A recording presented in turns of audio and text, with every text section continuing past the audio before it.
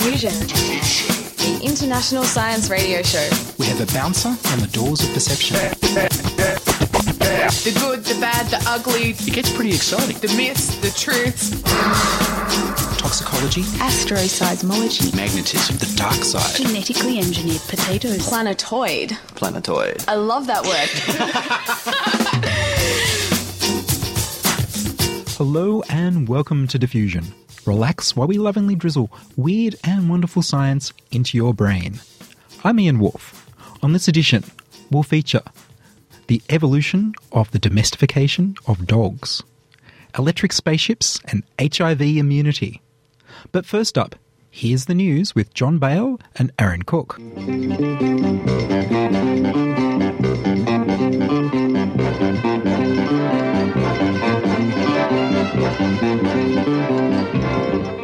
Hello, I'm Aaron Cook. Researchers at Johns Hopkins University have discovered that older people who care for a spouse with dementia are 6 times more at risk of developing the problem themselves. The study followed 1,200 couples over 12 years, and its authors speculate that the stress of caring for a loved one with dementia could be the driving factor. More studies are needed to verify this idea.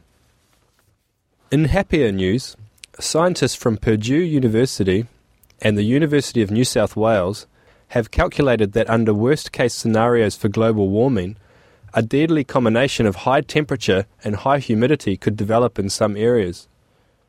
Researchers have for the first time calculated the highest wet bulb temperature that humans can tolerate. Wet bulb temperature is equivalent to the temperature we feel when our wet skin is exposed to moving air. So when you get out of a swimming pool, even though it might be 35 degrees, when the wind blows on your skin, it cools to the wet bulb temperature, which, depending on the humidity, might be around 20 to 25 degrees Celsius. You feel cooler. Now, humans generate about 100 watts of energy, about the same amount of energy as a standard light bulb, and to cool yourself down, you need to get rid of that heat, and we do that by sweating. But if the wet bulb temperature is warmer than the temperature of your skin, you literally can't cool yourself by sweating, you can't cool yourself down, and within short order, you're going to die of heat stress. Now, the researchers have calculated that humans, with a body temperature of 37 degrees Celsius, roughly, could only tolerate a wet bulb temperature of above 35 degrees Celsius for 6 hours before fatally overheating. And although temperatures on Earth regularly reach over 40 degrees Celsius, this is always when the humidity is very low, and so the wet bulb temperature is much less than that. But if the worst case scenarios of climate change come to pass under the IPCC projections of about a 6-degree rise, then parts of the world would in fact become uninhabitable. It would be too hot and too humid for humans to live there. These conditions haven't been seen for over 50 million years, so they haven't existed during the time of hominids. And the worst places to be under this scenario, which we're saying could happen by 2100, areas of Central South America, the Amazon, West Africa, the southwest United States, areas of India, and also parts of Central Australia. So basically areas now that are already very hot and very humid. Look out if you're still around in 100 years. Ion propulsion, a popular term used when science fiction needs to explain how a galactic spaceship crosses the universe, has jumped off the paper to become a reality. NASA has confirmed its Dawn probe, currently past Mars, is zooming off towards the asteroid belt between Saturn and Jupiter, thanks to ion propulsion. Compared to traditional chemical combustion, which involves burning fuel to provide pressure to propel a rocket, ion propulsion involves giving xenon atoms an electrical charge, which enables them to be accelerated to speeds of 30 kilometers per second before being expelled from a spacecraft to push it. The benefits of this new propulsion system are clear when looking at the amount of fuel needed and attainable velocity for the craft.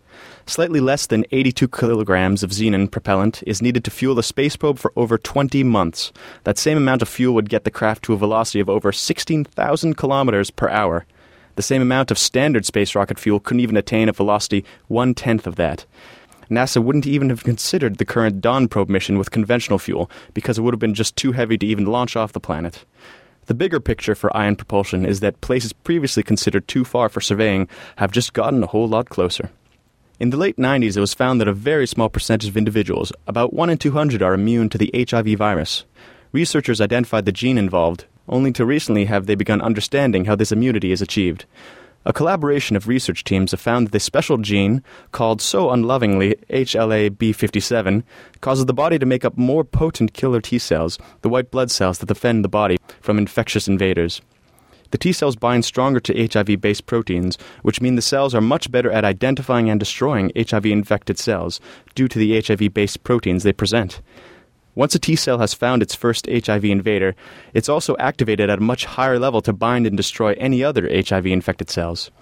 This heightened activation for binding also seems to eliminate HIV's effective tendency to mutate to safety in yet unrecognized protein forms. A downside of this super control of the HIV infection is that the individual human carriers of this gene are more susceptible to autoimmune diseases, in which the white blood cell attacks the person's own good cells.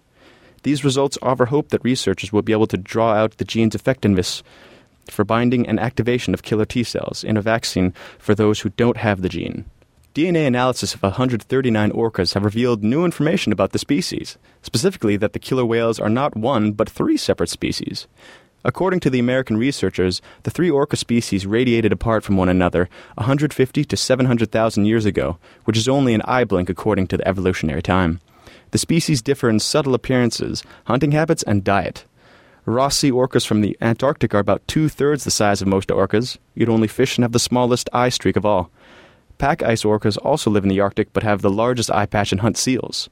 Both are grayer than the northern East Pacific transient orcas living off Alaska, which feed on marine mammals, including dolphins. Which one of these did Willie from Free Willy belong to? We're not sure, he wasn't tested.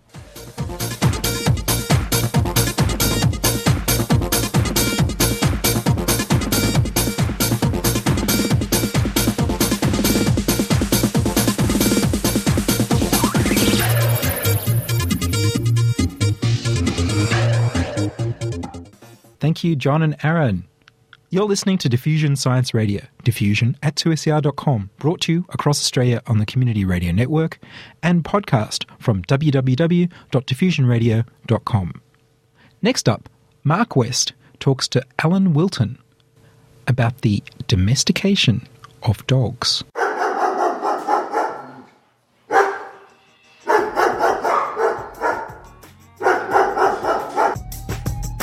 Basically, it's an international collaboration to look at the domestication of dogs and try and identify where dogs originated and when they originated. We included in that group a number of dingo samples that we had tested here in Australia. And what all of the researchers had been using in common was this molecular biology tool that allows you to look at 50,000 different regions of the dog, all in one experiment, and to compare all of those 50,000 little bits of DNA sequence information, and then sort of try and make a story out of it. Who's most closely related to who, and which ones are the most different. The interesting bit of information from our point of view is the dingo turned out to be the most different of all of the domestic type dogs, and the other major bit of the story is where did dogs originate, and did they originate just once or several times and they were obviously domesticated from wolves, but this data also confirms that,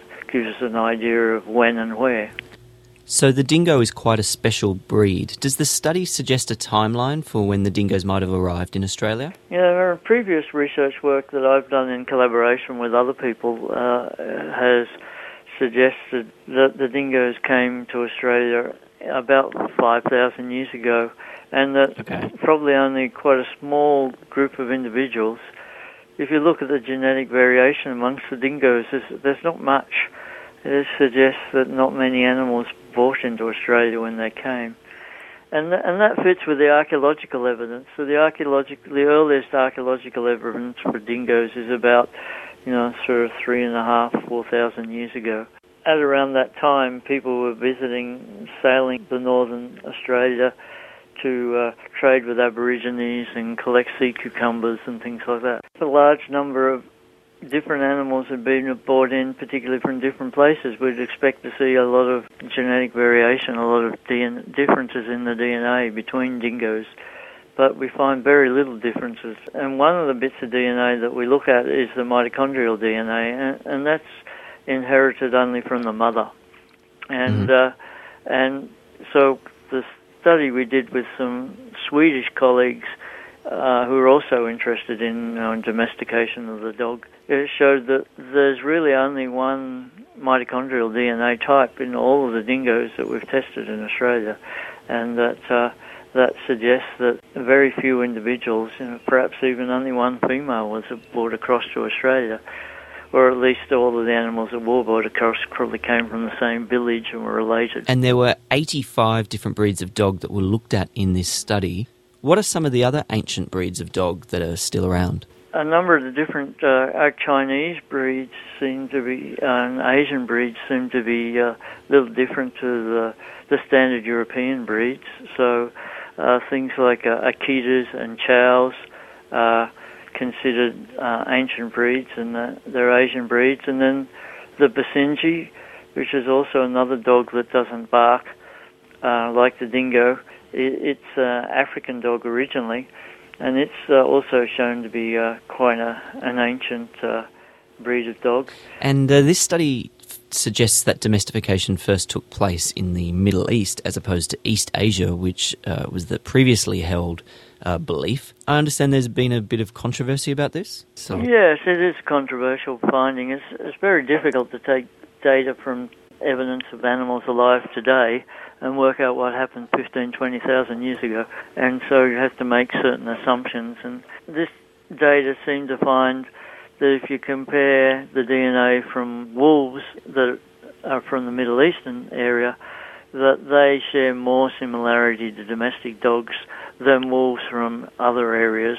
And so that's what the basis of the claim in this paper is, whereas other people had previously looked at genetic variation around between dogs around the world, and they found the most variation in areas of China, and they interpreted that as saying that that's where the dogs had originated because there was lots of genetic variation there.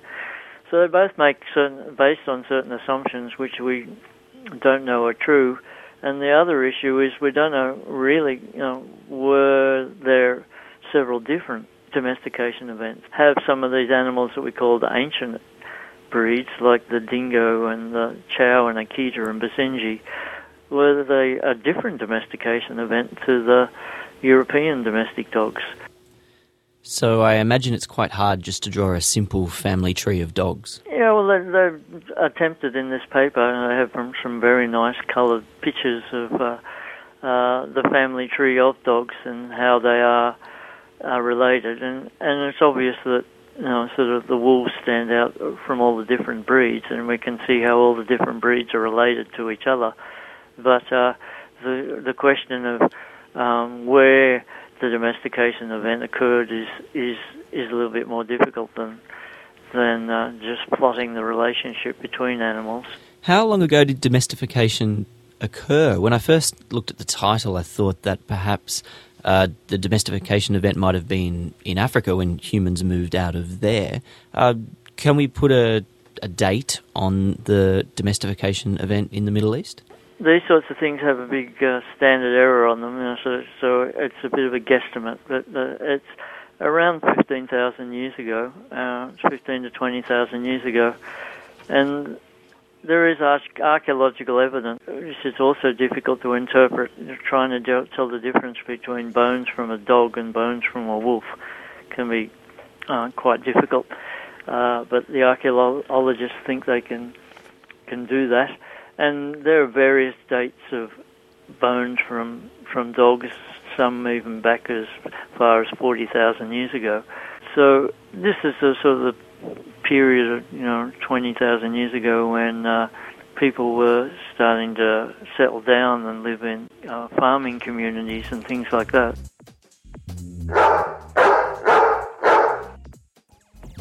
And just a question about your dingo research. I noticed that in 2004 you were awarded the Unsung Hero of Science Award by the Australian Communicators for your dingo research. Where is your research into dingoes taking you right now? One of the main areas of research that we're doing is looking at the problem of hybridization between domestic dogs and the dingoes, because the dingo is a distinct, very different breed of dog, but it was once a domesticated dog, and it's probably what all domesticated dogs were like about 5,000 years ago, before all of these modern breeds were created.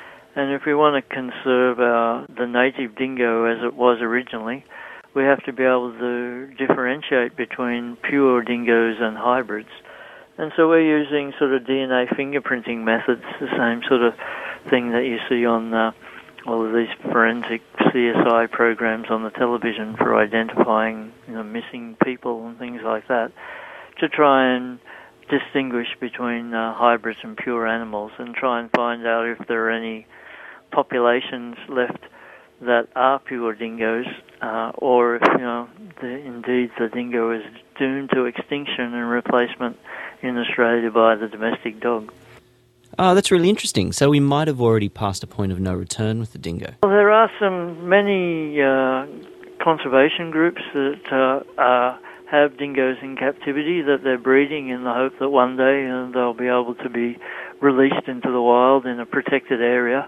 And we do have naturally protected areas like Fraser Island that where it's a national park and people can't take their dogs, and it's separated by water, so you can't have dingoes just wandering in off the street. And so that would seem to be a pure population. And the hope is that we'll find some isolated populations in the centre of Australia that still haven't had contact with domestic dogs. But part of the problem is the way we treat the dingoes. Is the dingoes have a social structure where any foreign dog that came into their area would usually be killed as an intruder. But if we shoot and poison the animals and break up their social structure, so you have solitary animals wandering around desperate for a mate, they'll probably breed with any old poodle that they come across, and therefore we're encouraging hybridization by destroying their social structure.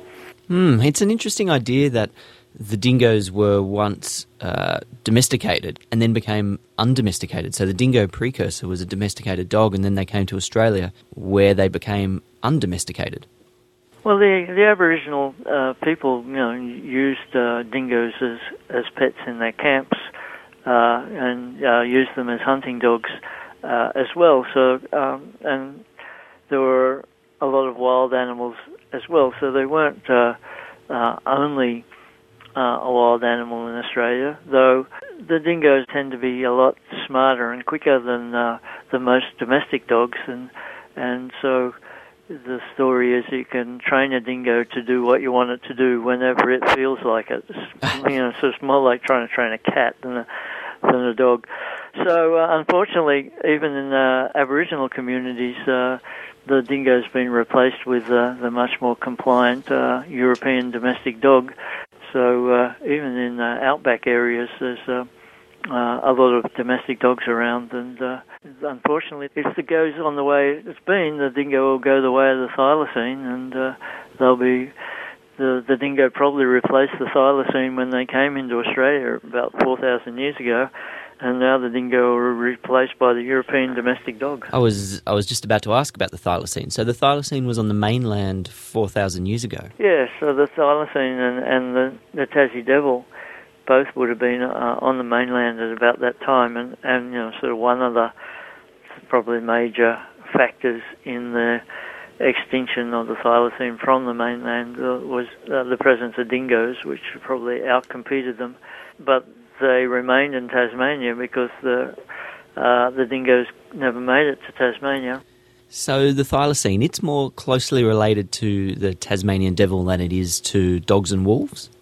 Yes, it is. The thylacine is a marsupial, and so it's if you look at a genetic tree, I mean the marsupials separated from the Eutherian mammals something like 150 million years ago. So well beyond the scope of this study. Yes, that's right. Well, long way away. There's often talk about trying to clone a thylacine and bring it back, and that might be difficult, I guess, but I guess we could do this with the dingo. What do you think? Well, the dingoes are much more closely related to domestic dogs, but I mean, some people have even proposed, sort of freezing down embryos or eggs and sperm and things like that. So in the future we could bring back the dingo, but hopefully we can at least keep on breeding it, even if only in captivity, so that we don't have to go that far. It's much more difficult with the thylacine because the closest relative we have is the Tasmanian devil, and trying to put all that DNA together and put it back into develop a live egg, or a live embryo with chunks of inanimate pieces of DNA is not an easy thing to do. So you want to start with something that's a living cell, like an egg and a sperm. Would make the job a lot easier. And do you have any comments about where we should be headed with trying to preserve the dingo? I guess the comment I have is something needs to be done to try and preserve the dingo in the wild, and the only way we can do that is by separating the pure dingoes from the feral population of domestic dogs that people have let their dogs go and things like that. And so I guess a study like this shows how unique the dingo is. Yeah, so hopefully that's one of the things that will come away from this study. It will show the politicians and decision makers that the dingo is quite distinct from modern domestic dogs, the most different of all the breeds of dogs, and from that basis it should be an effort to preserve it. And from that point of view, if you replace the dingo in the wild with domestic dogs, the domestic dogs may not have the same behaviour and the same effect on the ecosystem. And so if you remove dingoes from an area, foxes and cats will come in and they'll decimate the other native wildlife in the region that have, sort of stabilised to the presence of the dingo. If you replace the dingo with the domestic dog, we don't know whether that will have the similar effect or not, whether other native species in the area will end up going extinct because of different hunting behaviours of the domestic dog to the dingo. Or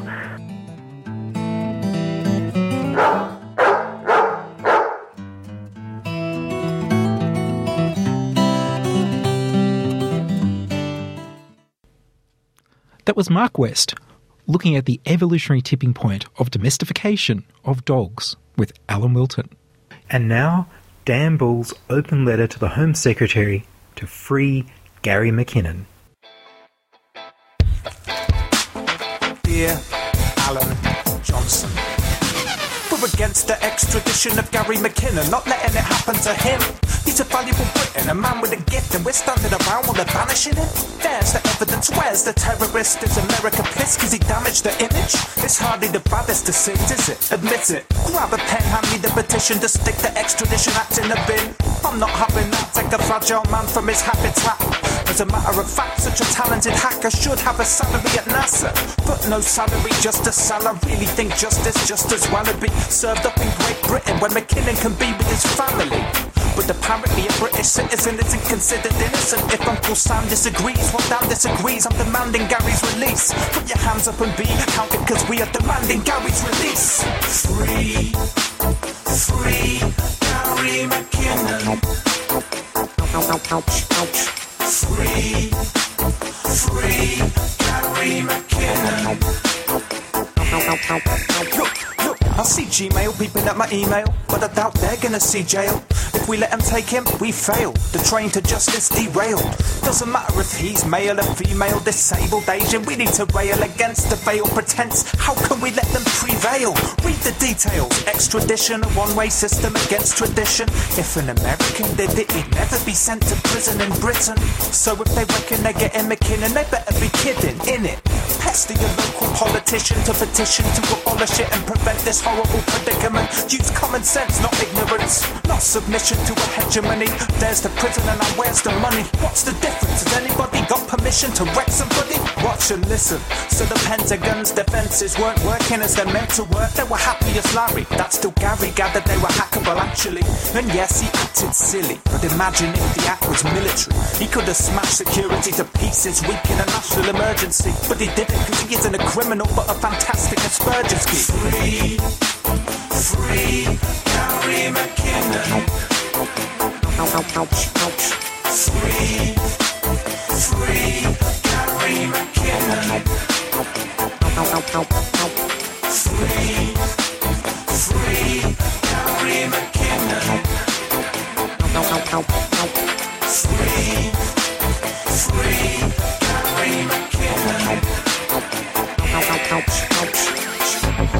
Yours sincerely, Dan Bull. And that's all from us in this edition of Diffusion. If you'd like to contact us, if you have feedback, comments, suggestions, or wild, passionate praise, if you'd like to broadcast a story on Diffusion and hear your own voice communicating science on radio, then send email to diffusion@2ser.com. That's diffusion@2ser.com. Or subscribe to our podcast on our website, www.diffusionradio.com. That's www.diffusionradio.com. Contributing to the program were Mark West, John Bale and Aaron Cook. I produce Diffusion in the studios of 2SER Sydney, and Diffusion is broadcast nationally via the Community Radio Network. I'm Ian Wolfe. Join us inside your audio device of choice for more science wondering next week on Diffusion Science Radio.